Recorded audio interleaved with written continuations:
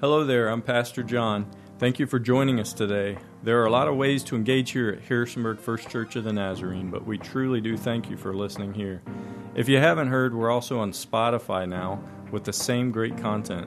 For more information about our church, you can check us out on the web at abeaconofhope.org. That's abeaconofhope.org. Please be sure to follow us on Facebook. We're live each Sunday morning at 10:30 a.m. And you can find us on Instagram as well. Hey, this morning we are entering into a new series, really that's going to mark kind of our summer together. And if you can't tell, we are really excited about what it is that God's doing this summer here at HFCN. Really for us, this is going to be a summer of mission. I felt called last year, a year ago, as I kind of began as the lead pastor here. One of the things God placed on my heart is just continuing to emphasize this call for us as a church to mission. And I want to make sure as a church that we don't just give to mission, we don't just support mission, but that we're part of doing the mission. And so I'm grateful for everybody that does that. I'm grateful for those that give, and I'm grateful for those that serve, but I want us to be a church that does both well. And so through the Best Week Ever, which is coming up in the end of July, and our VBS, which you heard about this morning, we've already got over 300 volunteers that are committed to serving that week in some capacity. I know others are still volunteering, and so we're excited and really believe that God has asked us as a church this summer to be a part of His mission in our community and beyond. And so as we prepare for that, my heart is really that we would center in and gather around this idea. And so I've entitled this series, Go. And really for the next 4 weeks, we're going to be looking at the book of Acts, an incredible book of mission, not just thousands of years ago, but today, an inspiration and a guide for us on how to live. And so if you would now turn in your copy of Scripture to Acts chapter 1. We're going to dive in today to verses 4 and 5 of Acts chapter 1. And if you do not have your copy of Scripture, your YouVersion Bible app is a great resource. We have an event set up there under our church name, and there's notes there, and you can follow along. It's another great way for you to stay connected and engaged with the Word of God. So this is God's Word for us. Acts chapter 1, verses 4 and 5. It says this: On one occasion, while he was eating with them, Jesus gave them this command: Do not leave Jerusalem, but wait for the gift my Father promised, which you have heard me speak about. In verse 5, for John baptized with water, but in a few days you will be baptized with the Holy Spirit. This is a really important section of Scripture for us, because you'll see in the book of Acts, this first chapter of Acts, there's some red letters. That means Jesus is speaking. He has not yet ascended back into heaven. He came and was born, and He ministered, and He died on the cross. He rose again, and now for 40 days He's appeared to different witnesses. He's continued to teach, but now is the time, the appointed time for Him to go back into heaven. And so He's using this moment to give some really important instructions, really a command, as it says in verse 4 and 5.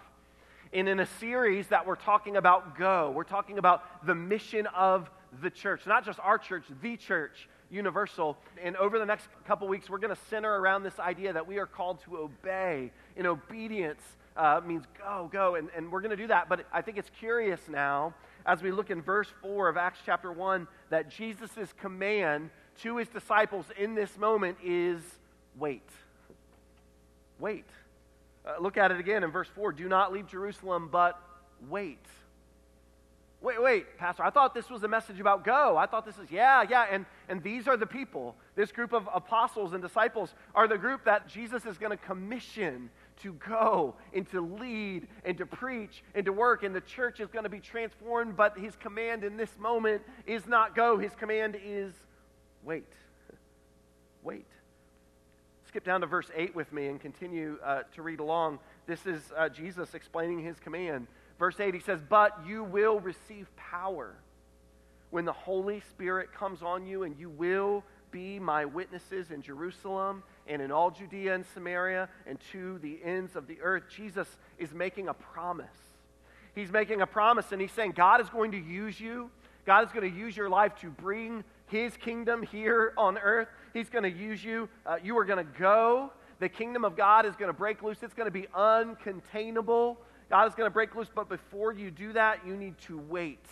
Wait, because there's a promise coming. And when it comes, man, you're going to be my witnesses. And you're going to be my witnesses here in Jerusalem. And you're going to be my witnesses in Judea, which is a little bit bigger. And in Samaria, which is a little bit bigger. And then to the ends of the earth, which is the whole thing. God's going to use you, Jesus says, to do powerful, incredible things. And specifically in verse 8, as we understand this call to wait, Jesus is reminding us three things that are really important foundation that's being laid here for the early church, for the early believers, but I think it's true for us today. And Jesus is really reminding us of these three things. As you prepare for the mission God has, as you prepare to go, here's three things that are so important Jesus wants us to know. The first is, it's not my power. It's not my power. Look at what it says in Acts 1, verse 8. He says, you will receive power. You will receive God's power. That must mean that I don't yet have the power. If I did, why would I be waiting? I could do it now. I could go now. But he doesn't say now. He says, wait, and then you will receive power. You will receive God's power. The mission that you are being called to do is not something that you can do on your own power. Your own power, your own strength, it is not enough. You need God's power. So in this moment, Jesus wants the early believers, and I think, man, this matters to us today, that it's not, this call, it's not about your strength, it's not about how good you are, it's not about how gifted you are, it's not about how much caffeine you had this morning. That's not it. It's about my power. But next, Jesus goes on to say, it's not my power, us, you, me, and it's also, Jesus is reminding us, it's not about my timing. Look at what it says. It says, you will receive power when the Holy Spirit comes. He said, wait. You got to wait because you're waiting because it's not really about your timing. And some of us, we're like go kind of people. We're like, let's go. Let's do this right now. I'm ready. Kick down the doors. Bust through a wall. Let's go. But Jesus said, no. Wait. Because it's not your timing. It's not... As an individual reading this story, it's not my timing. It's his timing. You will receive power when the Holy Spirit comes, when God's timing, when he moves, when he works. And finally, the third thing is it's not really my purpose. You and me, it's not my purpose that we're looking. The call that we're talking about, this idea of go, is not about me doing my thing in the world, leaving my mark, that's not it. Why? Because look at what it says. He says, you will be, Jesus says, my witness. You're not witnessing about yourself. You're not here to prop yourself up. You're not here to gain a bigger spotlight, to make a bigger platform for your name. You're not here to lift your name up. No. You will be my witnesses, Jesus says. And so for us, this was true then, and this is so true for us today. The call of God, the call to go is not about my power, and it's not about my timing. Man, we wish it was. And it's not about my purpose. It's about his power in his time for his purpose. It's beautiful. This morning, I think it's beautiful that what we're about to read in the weeks ahead is a movement of the kingdom of God like we've never seen before. And I hope and pray as a church, I think it would be really cool this summer if we would just gather in around the book of Acts in your quiet time this week in some personal reflection, that you would take a few moments if you haven't recently read through the book of Acts and just experience all that God does through his work of his Spirit in the early church. And the beautiful thing about it is this doesn't come to pass because of a strategic plan. I like strategic planning. I think that's great. But the disciples didn't come together and make 4 steps on how to grow the church. It didn't happen because 1 or 2 dynamic leaders took over. It happened simply and profoundly because they obeyed the Lord. They obeyed. They waited on the Spirit. They waited on his power and his timing and his purpose. And the result of that was beautiful. Changed the world. But this morning, as we continue in the series and in the weeks ahead, we kind of further define what this call is that we are called to collectively, this call to go. I have a question. I think it's pretty profound. I think it relates to each of us today. But this idea of waiting that we read about in Acts 1, verse 4, my question for you and for me today is, what are you waiting for? What are you waiting for? In this story, Jesus says, he's about to leave. He's about to leave this earth, and he's, in some ways about to leave them with a lot of questions, a lot of uncertainty, and he is commissioning them to be the church. But he gives them this command, wait. And for 7 days, that's what they do. They don't know it's going to be 7 days. They're just told to wait. And that sounds like a week is like, oh, no big deal. Just sleep a lot and play solitaire. Like, I don't know what you think waiting is, but in this moment, that had to be an excruciating time. I mean, day after day I don't know what they're sitting there playing Parcheesi or whatever. I don't know, but they're sitting there waiting, and there has to be a question, what are we waiting for again? How will we know when we've gotten there? Will we know? How many more days? I mean, day after day. Some of us in the room, we would be really good for 1 day, and maybe 2 days. But 3 and 4 and 5. Last week we talked about the story in Joshua chapter 6 about Joshua is promised deliverance. And God instructs him and the people to walk around the city. And for 6 days, they walk around the city, they march around the city, and nothing is happening. And I just said, real honestly, I don't know that I could have done more than 6 days of that. I don't like to wait. I hate waiting, right? I mean, and I'm raising kids that don't like to wait either, by the way. They want to eat now. They want to do it now. Can we go now, right? And they probably got that from me because we are not good at waiting, but some of us today in this room are waiting on something. And maybe you've done everything you know to be obedient.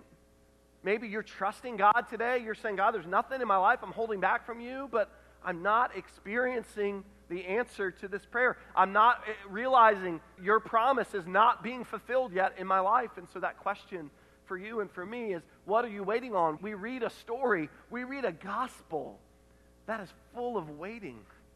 I was thinking about this week, waiting on a Savior, waiting for the promised land, waiting for a battle to be won, waiting for the walls to come down, waiting for the promise of God to be fulfilled. The gospel is a gospel of waiting. So today, what is it that you are waiting on? What is it that you're waiting for? Share a little bit of my story with you today. I've shared this before with many of you, but many, many years ago, Lauren and I began to sense a call on our lives to adopt. And we were able to have biological children of our own, but we just sensed that God was calling us. And so over 6 years ago, we began to answer that call. It was go for us. It was our response. It was our yes. And over those 6 years and 2 different adoption journeys, I'm just here to tell you that a lot of things did not go well. I mean, God blessed and He moved and He parted the waters and He did miracles in our lives, but then time after time, tragedy seemed to follow us. It seemed like we could not escape it. And so time after time, we experienced the heartbreak and the brokenness of waiting without ever experiencing the blessing, without ever experiencing the promise of God. So time and time I would go back and say, God, did I really hear you? Did I really answer? I mean, I was obeying you and I was going. This was not a comfortable thing for me, but I was answering your call. And time again, I heard Him say, yeah, you've been faithful and obedient. So fast forward to just a couple years ago, we, in a lot of fear, and we were waiting, but not joyfully, waiting in our grief.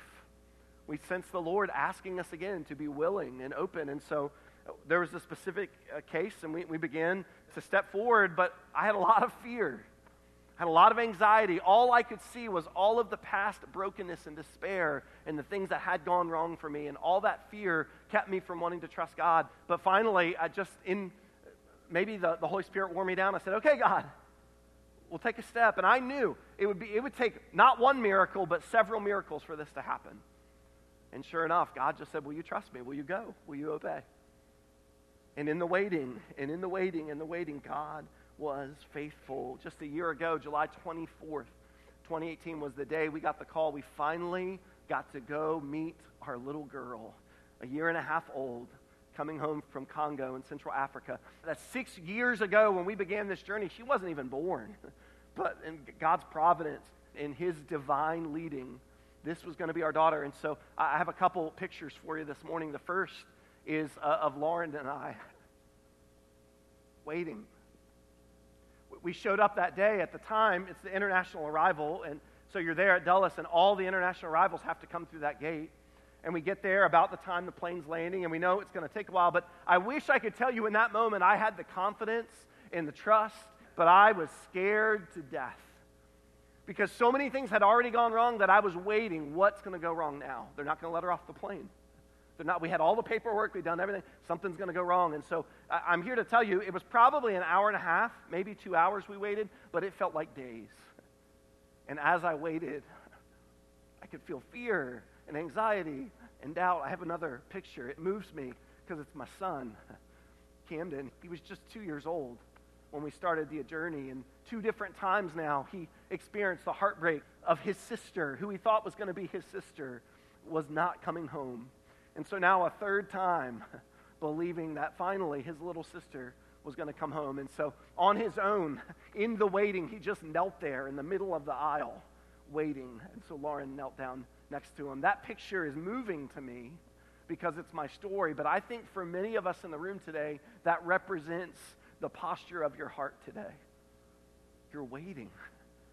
And maybe like me, you're waiting in the midst of a lot of fear and anxiety and uncertainty, and you want to believe that the promises of God are real, but you just aren't seeing it now. Today, what are you waiting for? The truth for us, it's not a truth that we like to hear in the midst of waiting, but the truth for us is that there is always something happening within us while we wait. I did not, if you told me that then, I'd tell you, shut up. I don't want to hear, but I'm just telling you, in the waiting, God is doing something. He was doing something in me for year after year after year as we trusted and waited and felt the grief and the heartache. God was doing something in me, and I can't explain it. I love what John Ortberg says, the author and writer, pastor. He says this, biblically, waiting is not just something we have to do until we get what we want. Waiting is part of the process of becoming who God wants us to be. And so today, I don't know where you are in your waiting, but I'm just here to say, perhaps God is up to something in your waiting. Well, the story for me, it is a good ending. The story for me is experiencing the promise of God, because that little girl did get off that plane. And man, is it not easy, and is it hard, and life is not like smooth sailing by any means. But there's a picture of my crew today, and if it looks like she's got her brother in a headlock, it's because she does. But that's her, and there's one more with her and her big sister. They like each other. It's cool. Today, I get to stand here experiencing the fulfillment of God's promise, even in years and years and years of waiting. I want us to close now with Acts chapter 2. I don't want to forget that. Because while this morning I've asked you about this idea of waiting, and I've kind of presented the case of Jesus before he leaves this earth, asking his disciples to wait, I want to make sure loud and clear that you see and understand that God kept his promise. That Jesus, as he begins to leave and says, oh, you've got to wait, I want you to see the fulfillment of the promise of that waiting. And we're going to read just quickly through Acts 2, starting with verse 1. This is Pentecost. It says this, when the day of Pentecost came, they were all gathered together in one place, and suddenly a sound like a violently blowing wind came from the sky and filled the whole house where they were staying. Tongues that looked like fire appeared to them. The tongues arranged themselves so that one came to rest on each believer, and all the believers were filled with the Holy Spirit. And they began to speak in other languages as the Spirit gave them the ability to speak. Devout Jewish men from every nation were living in Jerusalem. And they gathered when they heard the wind, and each person was startled to recognize his own dialect when the disciples spoke. Stunned and amazed, the people in the crowd said, all of these men who are speaking are Galileans. Why do we hear them speaking in our own native dialect? Skip down with me to verse 12, if you will. All of these devout men were stunned and puzzled, and they said, what can this mean? Others said jokingly, they're drunk on sweet wine. In verse 14, Peter stood up. Peter knew this was the moment they waited for. Day after day after day, moment after moment of waiting, he knew, wait, this is it. And so he stands up and he's ready. In a loud voice he said, men of Judea and everyone living in Jerusalem, understand this and pay attention to what I say. These men are not drunk as you suppose. It's only 9 a.m. Rather, this is what the prophet Joel spoke of when he said, in the last days, God says, I will pour my Spirit out on everyone. Your sons and your daughters will speak what God has revealed. Your young men will see visions, and your old men will dream dreams. And then if you keep reading, which I hope you do, Peter preaches, man, and not one, not two, not 1,000, thousands of believers that day joined the church. And it wasn't that they built a building and held a service. It was a movement of God that could not be contained because the Spirit of God, His power, in His timing, for His purpose, had entered in. And the rest is history. We are here today because of this moment in time, this moment of obedience, this moment of waiting. And today, we have the mission that we have because of the obedience of those first believers in the book of Acts. This morning, as we prepare to close, I want you to know two things that Pentecost reminds us of, two things that Pentecost assures us of, and in your waiting today is so important. First, you have to know today, you have to know that our God is a promise keeper. We just sang that. Way maker, miracle worker, promise keeper. And I love that song. I mean, it gets me. I can't move well, but I move a little bit to that song because it resonates. But it's not just because they're good and gifted and I like the song. That song means something to me. I can't sing about our God being a way maker and a promise without it doing something within me, because that is so true. And Pentecost is a reminder. Jesus didn't just make an empty promise and head up to the right hand of the Father. No. He kept His promise. The Spirit did come just as He promised. And so today, in your waiting, know that we serve a God that is a promise keeper. But the second thing is almost more profound to me. In your waiting, would you know today that God is present in your waiting? The reality of Pentecost for us is this: that because of Pentecost, we enter into the new covenant. And if you continue to read in the New Testament, you start to read things like the Apostle Paul talks about, that we are temples of the Holy Spirit. And it used to be that the Spirit of God resided in a place, and you had to go to the place to experience the presence of God. And I love places, and I think God's, there's something special about gathering at certain places. I like that. But we are New Testament believers. We are Pentecost believers. And because of that, we believe that God's presence doesn't have to dwell in a place. It can dwell in us. That God's presence is in us. And so the beautiful thing for you and for me is we don't wait wondering if God is present. We wait knowing that the Spirit of God is present within us. And that's a beautiful assurance for you today as you wait. The last thing I want you to share, it's beautiful. The band, they're going to come and help us as we prepare to close. But this statement, it moves me. It challenges me. And it's behind me on the screen. It says this: there is a difference between waiting on God and waiting with God. Because of Pentecost, we don't wait on God anymore. We don't. We wait with God. He's with us. He's with you in your heartbreak and in your brokenness, and wherever it is that you stand today, waiting, kneeling, wondering, hoping. You're not waiting on God today. You're waiting with God. He is with you. Why? Because we believe that the God of Pentecost is our God who came to live within us. And no matter who you are today, and no matter where you are, you don't have to wait on God. You can wait with God. He's an ever-present help in times of trouble. So this morning, if you would just stand to your feet, we're going to prepare to close, and I want to pray for you. I want to pray for you in the waiting, wherever it is you find yourself. Some of you today, you're ready. You're ready to answer the call. You're being obedient. This idea of go, you're like, yes, let's do it. But for some reason today, you just feel like you're stuck in neutral. Some of you feel like, I can't hear God speak to me. I wish He would show me. Some of you feel like you're praying empty prayers today and you're just waiting.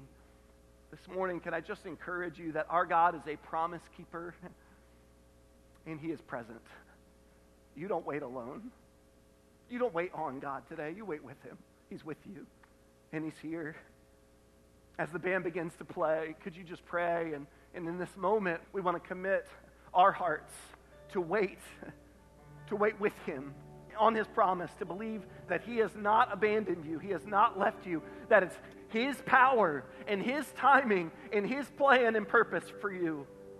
So today, Lord, we submit ourselves again to your work and to your will. It's not about me today.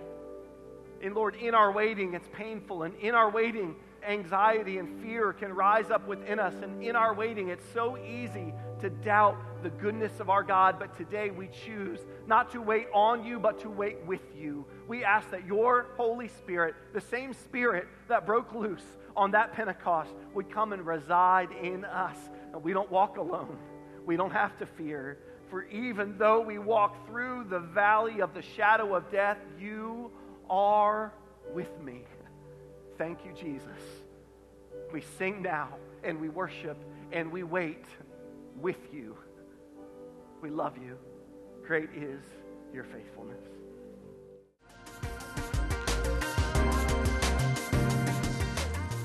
Thanks again for listening here today. If you enjoyed it and want to engage more, you can subscribe to this podcast through our website, abeaconofhope.org. That's abeaconofhope.org. Or if you're a Spotify user like me, you can search for us there and subscribe directly there as well. If you happen to be anywhere in the Shenandoah Valley here in Virginia, we'd love for you to join us at 1871 Boyers Road, Rockingham, Virginia. We meet each Sunday morning at 9 a.m., 10:30 a.m., and then again at 11:45 a.m. in Spanish. Celebrate Recovery also meets here each and every Monday night at 6 p.m. Thanks again, and we look forward to meeting you soon.